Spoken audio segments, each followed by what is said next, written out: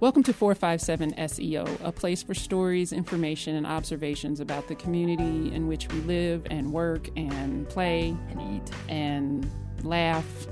And this is an audio experience presented by WOUB News. And I'm Allison Hunter. I'm Aaron Payne. I'm Susan Tebben. I'm Atish Baidia. And this is going to be one of our first forays into foray. I don't know why I said that word. I've never said that word in my life in terms of real conversation. I bought it. Yeah, okay, so I should have tried to sell that a little further, but it wasn't authentic. But this experience is, I don't know, hopefully you enjoy it. We're just going to say words and throw them out. And we want your feedback. Just be nice, because we're trying. We're trying here. We're doing our best. We're doing our best. You will hear from A Republican voter. We found one. Of course we found one. There are many Republican voters in southeastern Ohio, but looking at the last voting opportunity for folks in this area, which was the March 15th primary, in Athens County there are 4,300 registered Democrats, 1,200 registered Republicans, 33,000 listed as nonpartisan, and 8 for the Green Party. And what else? Another issue hitting us hard in this area, opioid abuse. And Aaron Payne did a report on drug testing in our local schools. So we'll talk about that and hear from him on that. Well, Atish and Susan hear from that. You won't hear my voice because I wasn't here that day and when we recorded that. And my favorite part, you can say it. You can say it. It's your line. It's your It line. is my you line. can say it. But I've been talking a lot. The Amazing Adventures of Chris Riddle. Now I kind of messed it up. I don't feel like I'm saying it correctly. The Amazing Adventures of Chris Riddle. So let's get started. Disclaimer, we understand that jumping into politics and talking about voters and parties and everything is pretty much a landmine, and especially for journalists. But we are committed to exploring topics, not necessarily endorsing one side over the other, just understanding that we do all live here and we do all need to find ways to make where we live and work and make and help our families eat and all that. And our political system is a way that we do that in this democracy that we call home. And so we all have a different perspective of what that looks like. yes, and so we're committed to exploring that, especially as we lead up to the election season and beyond, because this doesn't go away just after November 8th.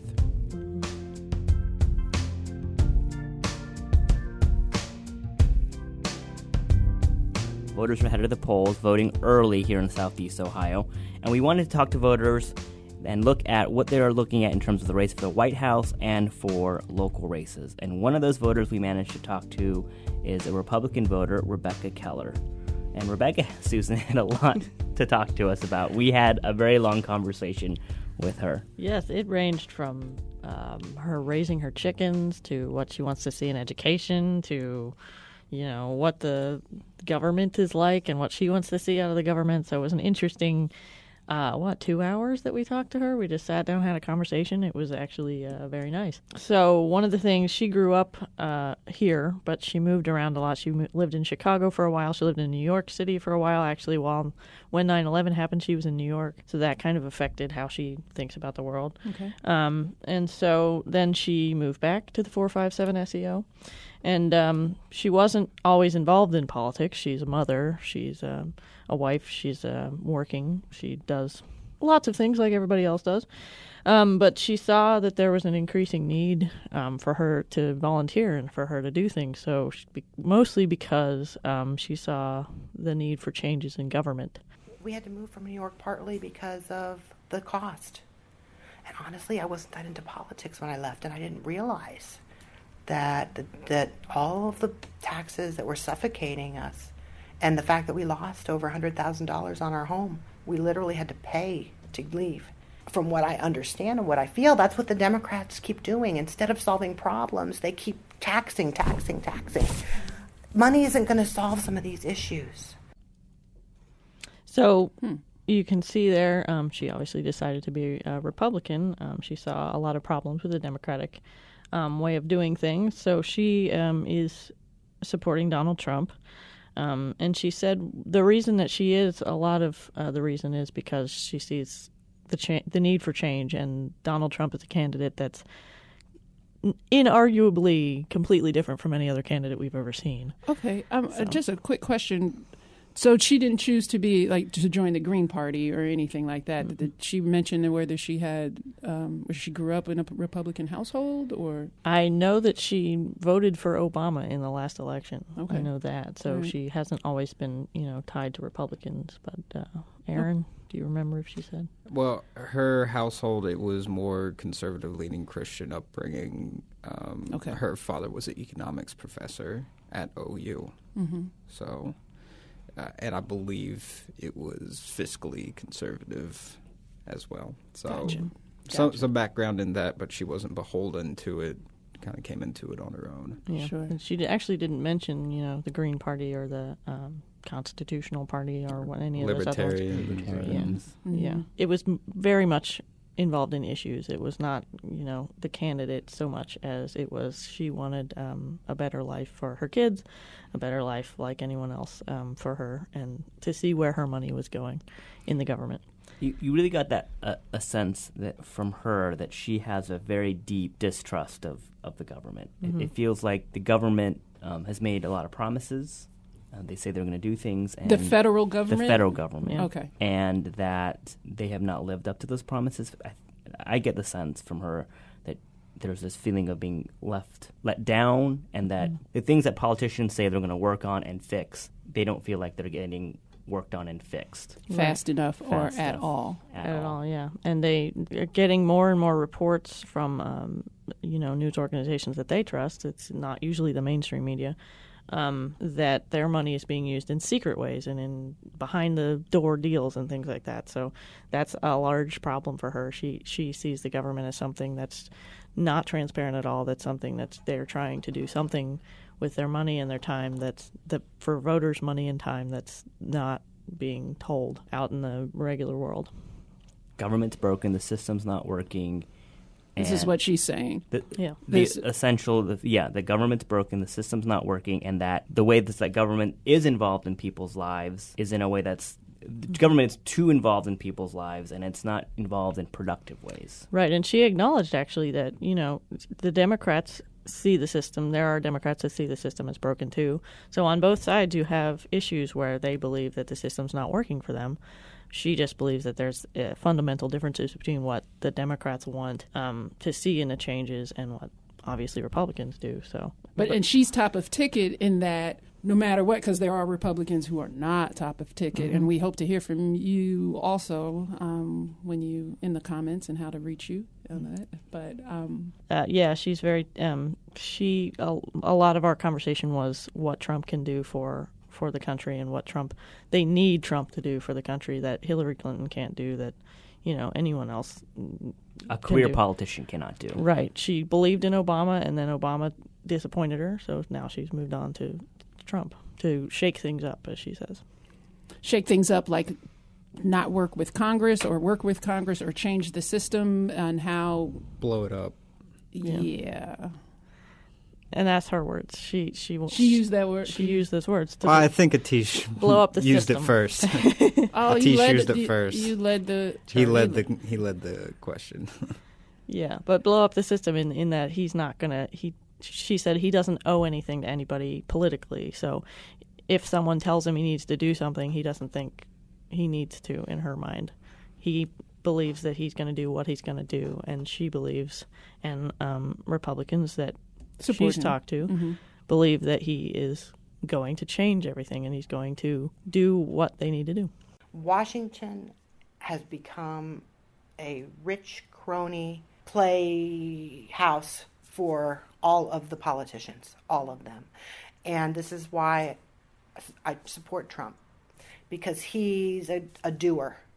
He's a go into the site, assess what needs to be done to make this function efficiently at the lowest cost. We've never had that in Washington. And her proof of that is. She is very faith-based. A lot of what she said is, this is just what I believe.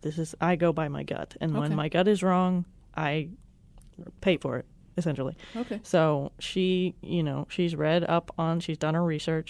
She believes in what he is saying that he's going to do, and she just does not. And she has a lot of opinions about the Clintons that go along with her support of the Trumps. And actually, she believes a little bit, while she is supporting Trump, she believes that she is voting against the Clinton administration, which she believes is, a long-standing deep tie to the big government kind of thing. Right.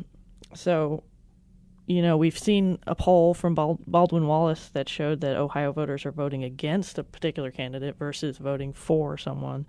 And that trend, Rebecca believed in that trend as well, in that you want to show support for those that are trying to shake up the government versus the people that are in the big government, tied into it, have their investments in it. What is the role of the government? We do need to go back to our Constitution. And see, this is another thing that Republicans and Democrats don't agree on. I think we're afraid of what the Democrats will do to our Constitution, so we say it's literal. I think they'll take it and just do whatever with it. I mean, we really, truly believe Hillary wants to take our guns. I can't say that I'm up to date on all the WikiLeaks, but I do believe there was something in there about that.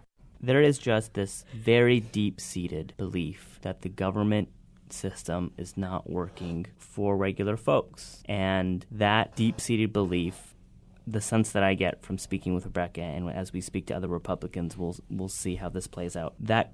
Other voters overall. Other voters. Sure. I think you can say the same with Democratic voters based on what your beliefs are.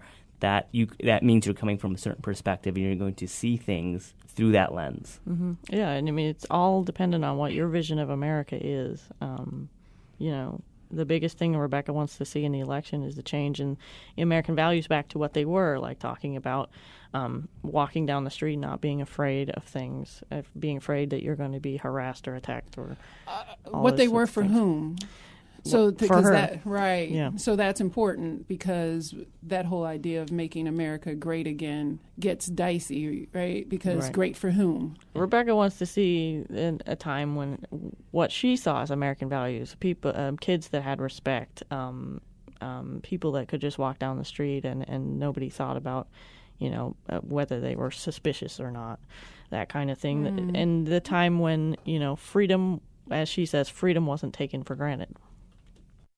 No one else has the freedom we have. I don't think the kids today understand that. I don't think you really understand that the freedoms, even in England, they're going to jail for Twitter and Facebook stuff. Aaron fact-checked that. I fact-checked that. There's an article in The Guardian. There was a communication act, I think it's called the Communications Act of 2003, and I can't remember the exact term of the offense, but there was an example of a young man who on Facebook, after a stabbing death of a teacher, I won't go into exactly what he said, but essentially he said, "Good, I'm glad that teacher got stabbed," and it was much more vulgar than that. Flash forward a couple of weeks, the police are at his door, he's arrested, and he spends 6 weeks in jail for that. So it wasn't, So it wasn't necessarily a threat, but it was a disrespectful remark. Right. But I think it's this is also like a fundamental example of the sentiment of the changing culture. They see they being voters. Voters. I mean, everyone. I think we see that we're in this dynamic period in time where with social media and stuff, things are changing. Our culture always changes and shifts and evolves, and how you react to those ever shifting dynamics. Right.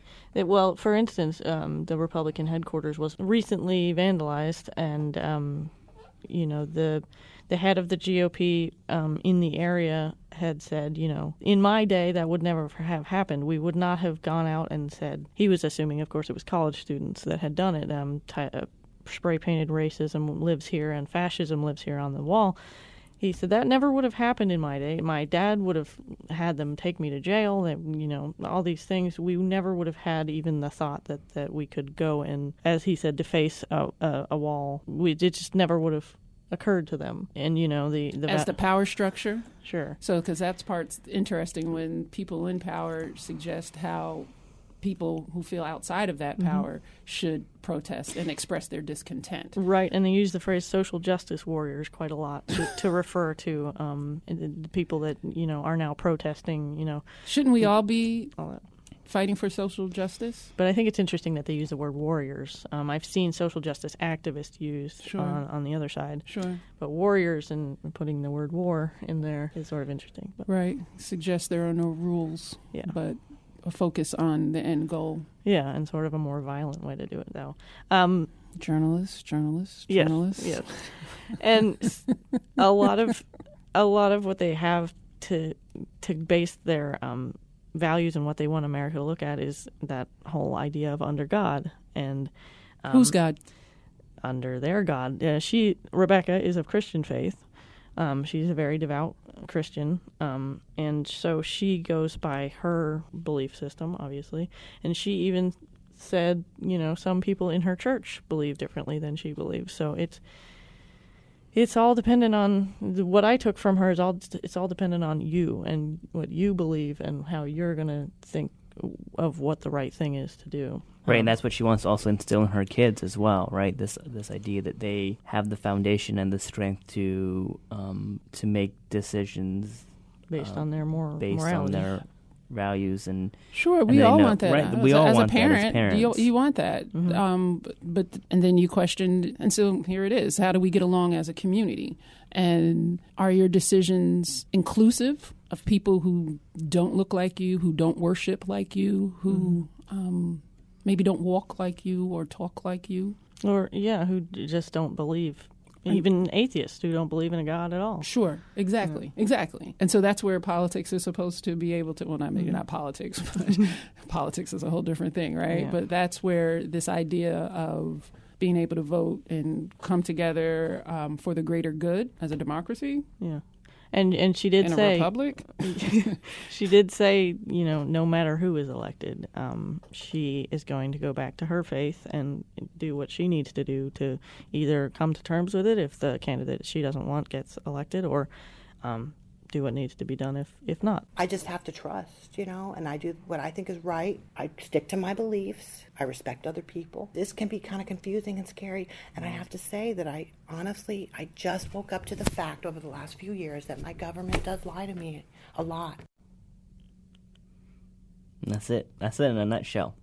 Isn't it, though? I mean, That's how people feel. that's how people feel. And I would On argue either side. argue on either side. I would Yeah. argue on both sides. It's a real interesting mix of voters have this feeling that there's something wrong, that the system isn't working.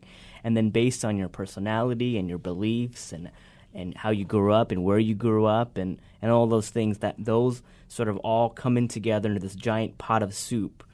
And it comes out different flavors depending on all those ingredients. And Letitia's hungry. and right, and Curry. curry, but this idea that everyone is trying to make sense of their feelings of this isn't working. And I think a part of this is who gets pitted against one another, what groups get pitted against each other, and this feeling of it's not working and whose fault is that. I don't think Trump is some savior. He's not a savior. But he is somebody with a different perspective who I think doesn't care about some of these things that they've been pursuing that have ruined our country to this point, gotten us to this point where we're not Americans anymore. I'd like us all to be Americans again. Whatever that means. To and respected, whoever, and to whomever, right? As an American woman, that's going to mean something.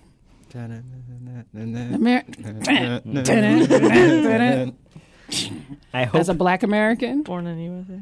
as an immigrant American, if that's a hyphenated term. So she's clearly pro-Trump, top of ticket. So what does she feel about? How does she feel about local races and local Republicans?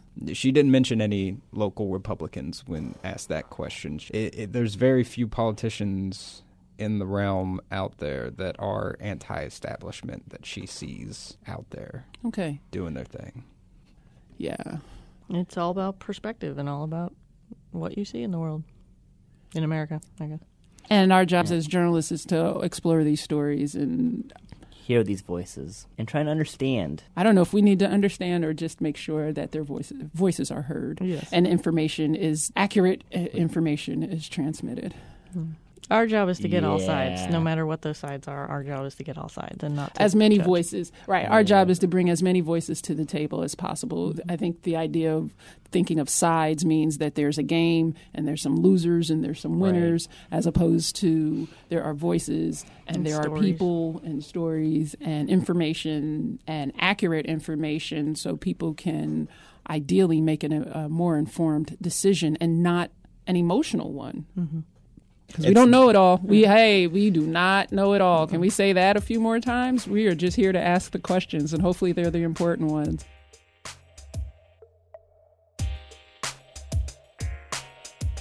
Coming up, To lose a kid to anything is tragic. To lose a kid to something as preventable as an overdose, an accidental overdose, is just devastating. It is the fall and school is back in session. Students are in the classrooms, but schools now have other things they have to worry about, and that including emergency overdose medication in the classroom and having to formulate drug prevention plans. Aaron Payne is looking into all of this and how many schools in the Ohio Valley region are using random drug testing despite questions about whether the tests really work to deter drug use. Belpre High School takes the field against Trimble in the second week of high school football in Ohio. Logan Racy and Eric Ross helped lead the team during their senior seasons. Eric says it's important for them to be good role models on and off the field. That includes remaining opioid-free. You get really close. You're all friends. It's a brotherhood.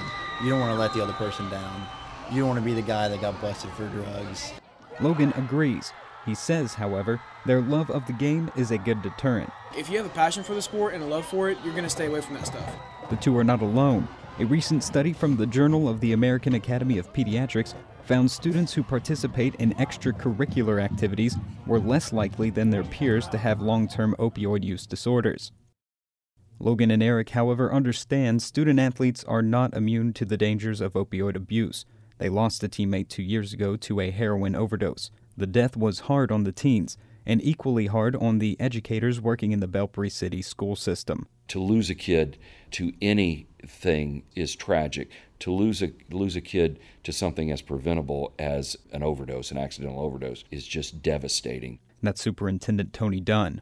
Dunn says a committee of adults joined student athletes like Logan Racy in response to the tragedy and established a random drug testing policy.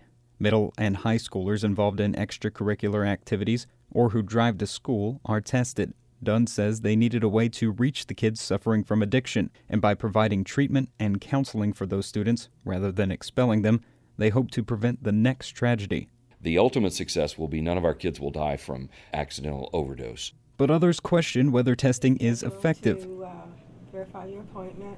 Dr. Stephen Matson is the chief of adolescent medicine at Nationwide Children's Hospital in Columbus, where he also runs an addiction clinic. People have looked at that random drug testing and it just doesn't work. Studies show mixed results, and after working one-on-one with children suffering from opioid addiction, Matson says he believes parenting a child is more effective than drug testing one. You might make your kids crabby for a little while, but that's your job as a parent to not always be their best friend. Researchers from the Journal of Psychiatric Studies last year found children who received direct involvement from their parents are less likely to abuse opioids. Matson says the medical community also plays a role in limiting access to the opioids children might abuse. I'm prescribing a medication for... His colleague, Sharon Rona, director of pain management, works to develop best practices when it comes to treating their young patients with opioids. If we're prescribing opioids, certainly you need to outweigh the benefits and risk, and you need to see if it's appropriate for that type of pain. Rona says they look closely at the risk factors for addiction, and physicians are more often turning to alternative methods of pain management. Rona says she's teaching children how to manage their pain with the help of gamification. There's like a game in there, and it shows them they can move through the game if they're relaxing and using those techniques that we've taught them. Statistics show these efforts might be paying off. Data from the group monitoring the future indicates opioid abuse has dropped over the past few years among 8th, 10th, and 12th graders. And most experts believe if enough resources go toward proven prevention and treatment programs, healthy children will grow into adults with a better shot at ending the epidemic. Aaron, some questions that we had, as we were listening to that. What is the most common pathway for these kids to get into opioids? Like, how do they start using? When you're discussing kids abusing opioids, what experts are focusing on normally is prescription drugs, but not prescription drugs that are prescribed to the kid themselves. You're looking at someone in the family that is recovering from an injury or has just had surgery and the medication is in the house. The parent or adult doesn't need that prescription anymore and the kid comes upon it, whether intentionally or experimentally, and then they will typically get addicted like an adult and go towards cheaper alternatives like heroin after that. There are other pathways that kids are going to abuse opioids. It's not necessarily one way or the other. Dr. Mattson, that was in the story, he discussed keeping an eye on friends, and that is because the traditional peer pressure that you think of when you think of kids trying drugs for the first time, that is still in play today. That still is a factor. So Dr. Mattson advised people to look at opioids through the lens of looking at your child's friend group. If your child has a group of friends and then all of a sudden they have a different group of friends and they smell like smoke and they are maybe disrespectful, kind of a stereotypical bad crowd, then maybe you should keep an eye on it for your child's sake. And another method is a few high school athletes will get to abusing opioids after they get an injury while playing a sport, but like the study I mentioned in the piece said, it's not as common as specialists originally thought, but it still does happen from time to time. So you talk a lot about athletes in the piece, and you're also talking about, having groups of friends, certain groups of friends that do this. So are we looking at other groups? Are experts looking at other groups besides athletes to see if there's an opioid problem in other places, or are we focusing on athletes because that's, an access point for them? It is an access point for them, and when you're talking about kids and opioids, the group that has the most research on it seems to be athletes, high school athletes. There are other groups that researchers look at, but they're not as tangible as high school athlete. It's more of kids in poverty. You can't really put one kid out there and say that's the face of child poverty because it affects so many different demographics and races, creeds, colors, religions. But some of the other groups they look at are children in poverty, children with learning disabilities, children with perhaps mental issues. But it's easier to put a face on a high school athlete. Yeah.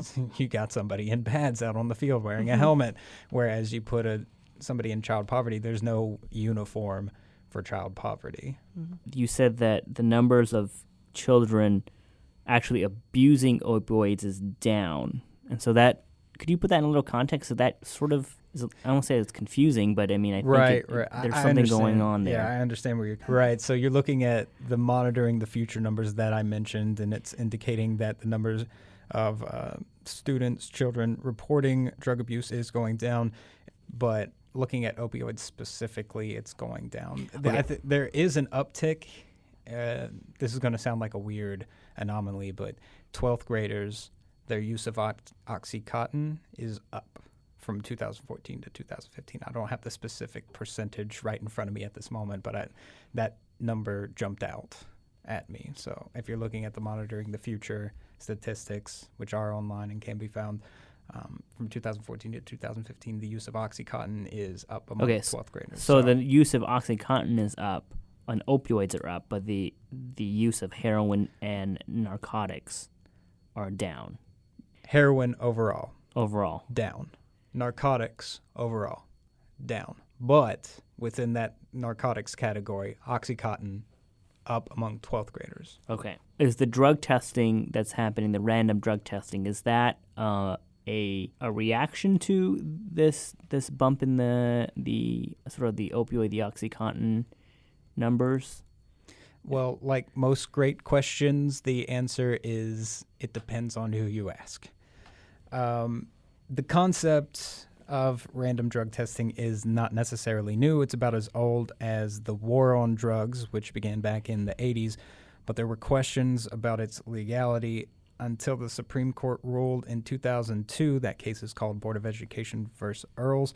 The practice was legal as long as it was limited to students participating in extracurricular activities who received other privileges outside of the normal expectation of in-class work, such as driving to school. A majority of schools implementing in rural Ohio, like Belpre, have done so in a response to the opioid epidemic. There are other places in Ohio that have had it for longer, just trying to get out ahead of drug use, whether it be marijuana, alcohol, cocaine, Adderall, just any type of abuse. But in more rural areas, the drug testing program is tailored or created because of the opioid epidemic. Going across the river and south of the 457 SEO, you go to Huntington, West Virginia. They've had their drug policy in place since 2012, and that also was a response to the opioid epidemic. Huntington, West Virginia, one of the hardest hit cities by the opioid epidemic. They kind of, I don't want to say started that trend, but they were on the front end of schools getting random drug testing programs in response to the opioid epidemic. So we've got these new programs, and we have schools all over the country complaining that they're getting their budgets cut and they're getting all these things, but now they have new programs in their schools. So what do these things cost, and how are we paying for it? Another good question with another, it depends on who you ask, response. The low end, it's $15 per test. On the high end, it's typically $35 per test. Belpre City Schools, that includes high school and middle school, has 38 teams. But just looking at the high school athletes, you have about an estimate of 254 student athletes, and that's taking into account some students participate in more than one sport. So on the low end, you're looking, if you were to test everybody participating in high school athletics at Belpre, you would have the program cost about $3,810.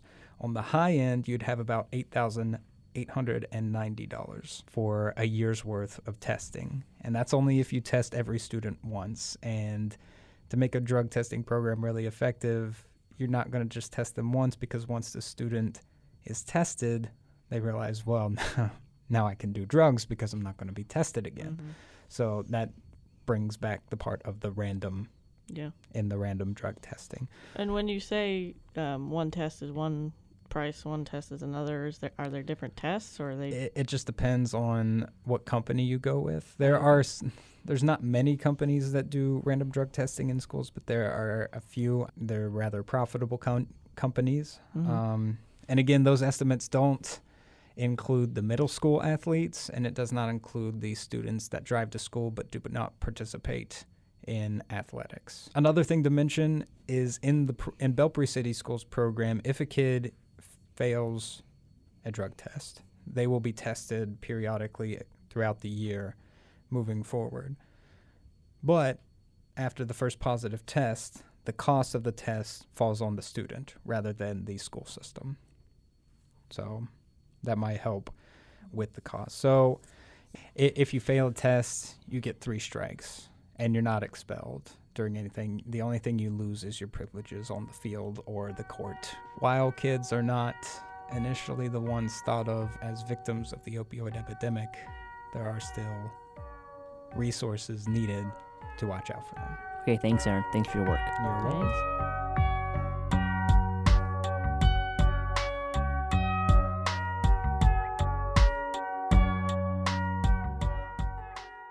When we come back, he's gonna drive. Edit that out. Is it the brakes? We're not driving on the brakes.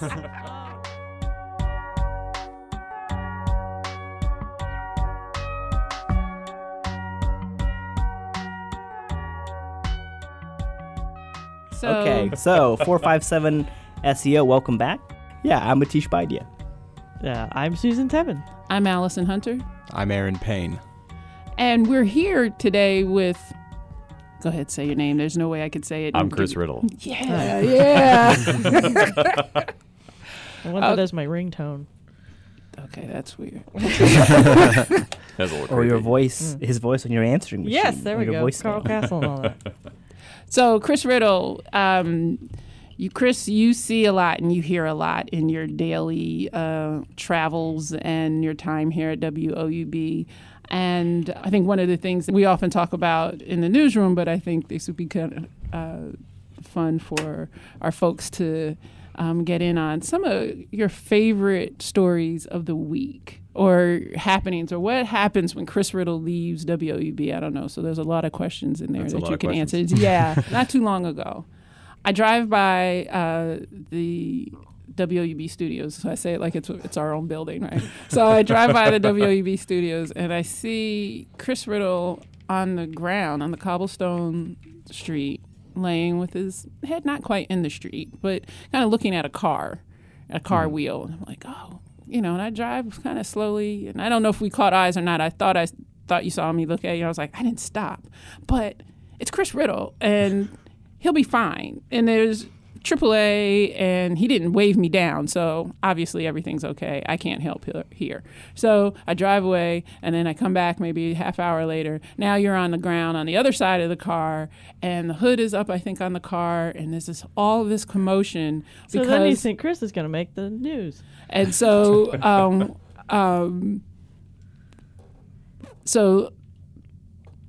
thanks, Susan. Sorry.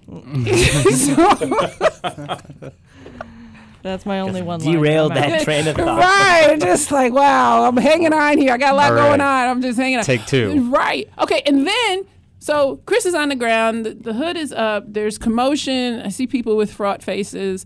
And if you can have a fraught face, is that the right way to say that? And what was it, Chris? Well, I walked outside, right? And I walk out of the building. My shift is over. I'm going home. It's like 12 o'clock. And I hear this cat. And I just assume that it's in a tree. Because it's a cat, it's in distress. And this is a small town. And I'm looking around. There's no cat in the tree. There's two people next to this red Prius.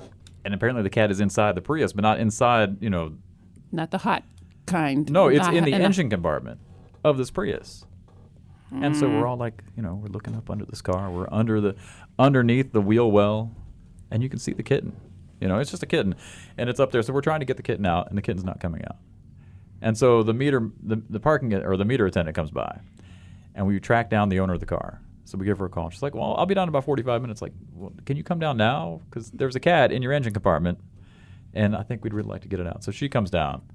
We pop the hood. We can't get the cat out. So now there's like a group of people. That's about when you show up. I think there's like 7 people out there. Yeah. There's like 2 people with arms down in this engine compartment trying to chase this kitten around. And so, I don't know, they spent like an hour and a half trying to get the kitten out. Couldn't get it out. Finally, a tow truck shows up. They lift the car up. And the kitten runs out, and they grab the kitten.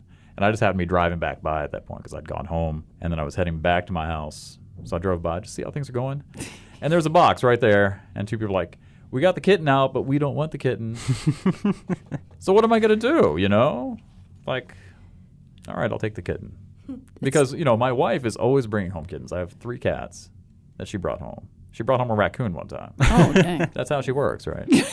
So I'm thinking, well, she'll be okay with this. And she gets home and is like, get that kitten out of my house. Oh. So apparently it's like, it's not. There's a kitten standard. Yes, there is a kitten There's standard. a rescue standard. Right. Okay. But the kitten's doing well now. Went to the vet. Okay. It's great. Found a new home. Found a new home. So you didn't have to keep the wife said, so yes. Yeah. So I kind of wanted to keep the kitten. You didn't. I kind of did. No. You already have 3 cats, and you call one of your cats Jerk Cat. There's Jerk Cat, who is a jerk because she's always where you want to be, like in the bathroom sink or in the garden when you want to get the wheelbarrow out. There's Sealy Ahab Stubbins, who only has 3 legs.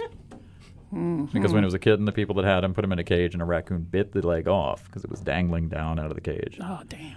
But now he's a tough cat. Yeah. He is our toughest cat, best mouser. Only 3 Nice. legs. Right, he's got something to prove. But, yeah. Because the mice Do you underestimate him. Do you need a mouser now? You needed a mouser before. Yeah, I do need a mouser. Wait a minute, what's the other cat? Oh, the other cat is Fanta. Fanta. He's just an orange cat. Like the soda pop? Like the soda Yeah. pop. Okay. Yeah. And all the cats represent different parts of Athens County. So Stubbins is from Kilvert. Fonta is from Gloucester. And Alvy, also known as Jerk Cat, is from the Plains. So Oh, so you're pretty represented. pretty well rounded. Pretty well. And that's what you get when you have like a social worker who travels around the county for a partner. So Nice. yeah. Okay, so now you were going to ask about the mouser, but I don't want to jump off of this story real quick because the number of people who stopped to try to help this cat in the wheel compartment or in the engine compartment. It was in the engine compartment. In the engine compartment. It would have been easy if it was in the wheel compartment, but in the engine. But not near fans because at some point you could see it. Right. Or belts or whatever. Right. And there was no fan. It was a Prius. I don't think there was a fan in there. See, might all the more reason that had me like, you know what? Maybe you let the cat just do what cats do and find its way out. Or not. I was on board with you, and I suggested they just pour water in there and the cat's going to run out. Right. But everybody's like, no, we got to maybe we'll take it down to the auto shop and they can lift it up on the thing. But the cat made it because the driver lives where? In Nelsonville. Right. So the Yeah. cat made it because she found out later that it was the neighbor Right. heard the cat. she called to see if it was the neighbors, and the neighbor's like, well, we heard it last night, but we didn't think anything. It was like, but you so heard the it last cat night? rode all the way. It rode all the way. And not only that, it also went to lunch. Because the owner of the car came out, went to lunch, came back. With you the cat in the engine compartment. And so some of that and all the people trying to get the cat out and they're banging on the car and beeping the horn and trying to get the cat to run out and kitty and all of that because, I saw one woman. I was like, oh, yeah, you're an animal whisperer. Come over here, see if you get the cat out. So some of it I contributed to. There was like but the an other part of electrician it, wandering by. He was involved. Right. He was long arms and all that stuff. Yeah. He's on his lunch break. He stops. People are stopping. I'm like, okay, wait, what is this? When, again, I would be like, well, I'm going to let nature take its course and I'm going to go inside and leave. But that would have been me with a cat wrapped around. Oh, can I say that? Yep. Okay. But around, he's going to drive. Edit that out before. Is that the brakes? I'm not driving on the brakes. Oh, we're going to get blood down our heads. I am a cat lover, by the way. Maybe got a flat tire. I'm going to keep driving. No. Okay, so For no, all of what our I was going to listeners, say. I love cats. Well, some of the thing was because some people were like, well, I don't want the cat to get scared and run out and run into trap. Oh, wait a minute. Let's not even talk. I'm not even going to finish that statement. The police came. This was and a emptied big out the deal. trunk of the police cruiser. Yes.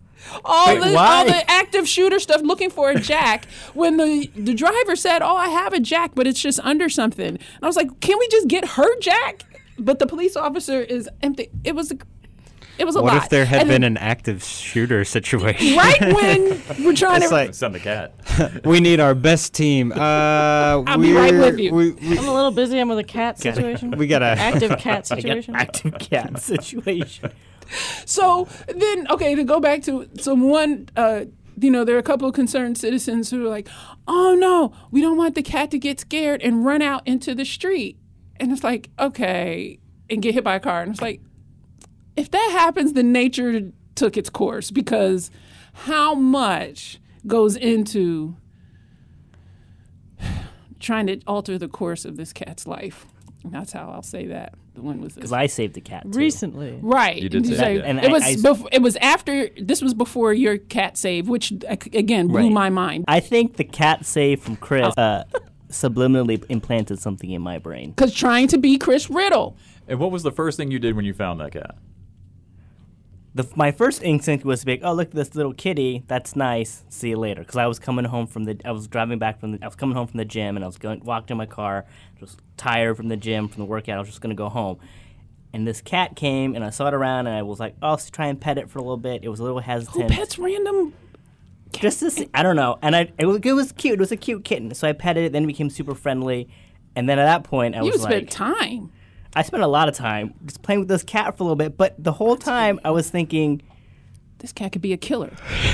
I was thinking, what would Chris Riddle do? I was thinking, well, Chris Riddle saved this cat, so I need to like do something like that too. I can't just leave the cat because Chris is a good person and he didn't leave the cat. I think this is all going on in my subconscious because when did you realize that you're not a good person? Because you sent me the text asking if I wanted the cat. Because I knew he was going to save it to someone else. Save it to someone. That's what I was going to say. His first instinct was to text me and ask me if I wanted a cat. Oh, really? Because you know you're cat I'm people. not a cat person. So, right. That's a lot. That's the size of my apartment. And then, the cats that I have. Because then what happened was, after I petted it for a little bit, it would like, I got up to walk to my car and it started following me. Like, you imprinted on the cat. Right, like a dog, like right on my heels. Then I was cat afraid. Followed you like a dog? Well, yeah, cats only follow. And then I was afraid that I was going to get in my truck and I was going to hang out there and I was going to run over the cat. So then I try to like lead the cat away and then go back, but then I would lead it oh my gosh. to a spot away from my car, and then I would start walking back to my car, and it would start following me again. I was like, I'm going to run over this cat. I wish somebody had taken video of this. Atish just walking over here and then trying to walk over there. Like the cat wouldn't have saved itself from a big loud noise of a truck and a tire. Well, I don't know. All your human privilege. Human privilege. Also, the idea that they're kittens and they don't know better because they're like 5-year-old children and they don't know any better. Kids know to stay out of the way of some stuff. This is Chris's kitten Oh, being held by Susan. On WOUB. Oh, that's right. Right, we'll put that up on the thing. Okay, And the so you picture of saved the Atish. cat. What did you do with your cat, Atish? I brought it home, and I was like, hey, roommate, happy birthday, kitty. Because it was her birthday. And my roommate was like, oh, it's so cute. And then we're like, we can't keep this cat because she has a cat, and the cat's a diva cat and doesn't get along with other cats. And aren't you allergic to cats? I'm slightly allergic to cats, yes. So there's that. So we decided that we would leave the cat on the back porch. And if it was back after dinner, if it stuck around, then we would have to deal with the situation. See, he was leaving it to nature. I was leaving it to nature. After you'd meddled all in it. I was like, it was nature the over cat there runs away. before you picked it up in the car. cat runs away. Or whatever, it's a little kitten. If it goes off, it's fine. Got back from dinner, cat was sitting on the porch. Cat was like, I can know a good thing when I see yeah, it. because we fed it a little bit. And all I that know when stuff. I've sucked you in. So then we... Don't waste all of it. Then my roommate gave it a bath. It pooped in the towel. Nice. It was drying. We kept it in the lower bathroom for the night, and then my thesis advisor decided to take the cat. There we go. And so now the cat has a home. It was a beautiful cat. It was a really friendly, cute cat. I'm not a cat person. My cats are divas too. Otherwise, I would have taken it. But yeah. Okay. So I meddled only because of let Chris. evolution. I swear, if I had not known about the Chris, it would never occurred to have. It would have never occurred to me to I would have just left the cat. I really would have left the cat. Chris Riddle changing lives. Now that cat has you to thank for its new lovely home. You know there are cat colonies all over the place in Athens, right?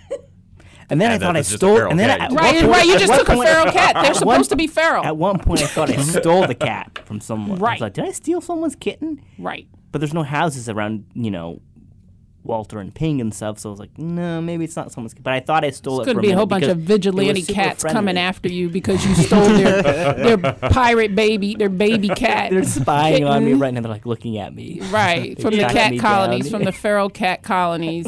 That cat was of Appalachia. That cat was a ploy. Right, it was a scout cat. My thesis advisor who took the cat. I mean, her cats. A couple of her cats she got from like the feral cat colonies. Like the strays out, they were having kittens, and they just. I thought you couldn't really make them. No, I didn't think house so. Because their eye. Oh, see, that's not good. But their eyes change. Feral cats don't have their eyes change. Something like that. We'll edit this out because I don't know the full story. But something like feral cats in their eyes. I remember years ago doing a story. I was up in Cleveland and about feral cats and how you can tell the difference, and it's something in their eyes, and they can't connect to humans. But that was 1,000 years ago. All right. Yeah, something. I'll look that up on the internet. What's the difference between feral cats and or like zombie cats in their children? The expert. Ask They're the unfeeling. expert.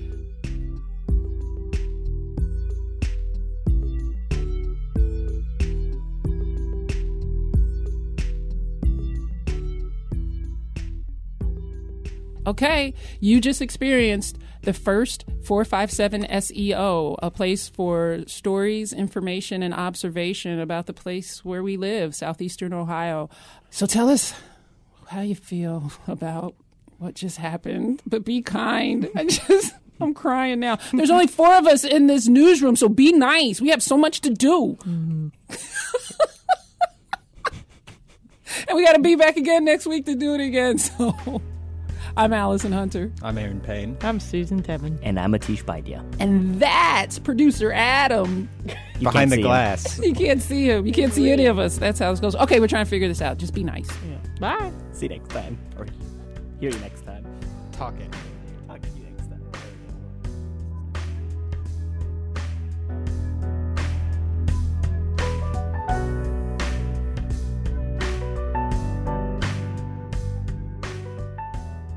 457 SEO is produced in the WOUB Public Media Telemix studio. Adam Rich is the audio supervisor, Aaron Payne the editor, and Nathan McGuire created the music. Follow WOUB News on Twitter and Facebook, and if you have something to say, just hashtag 457SEO.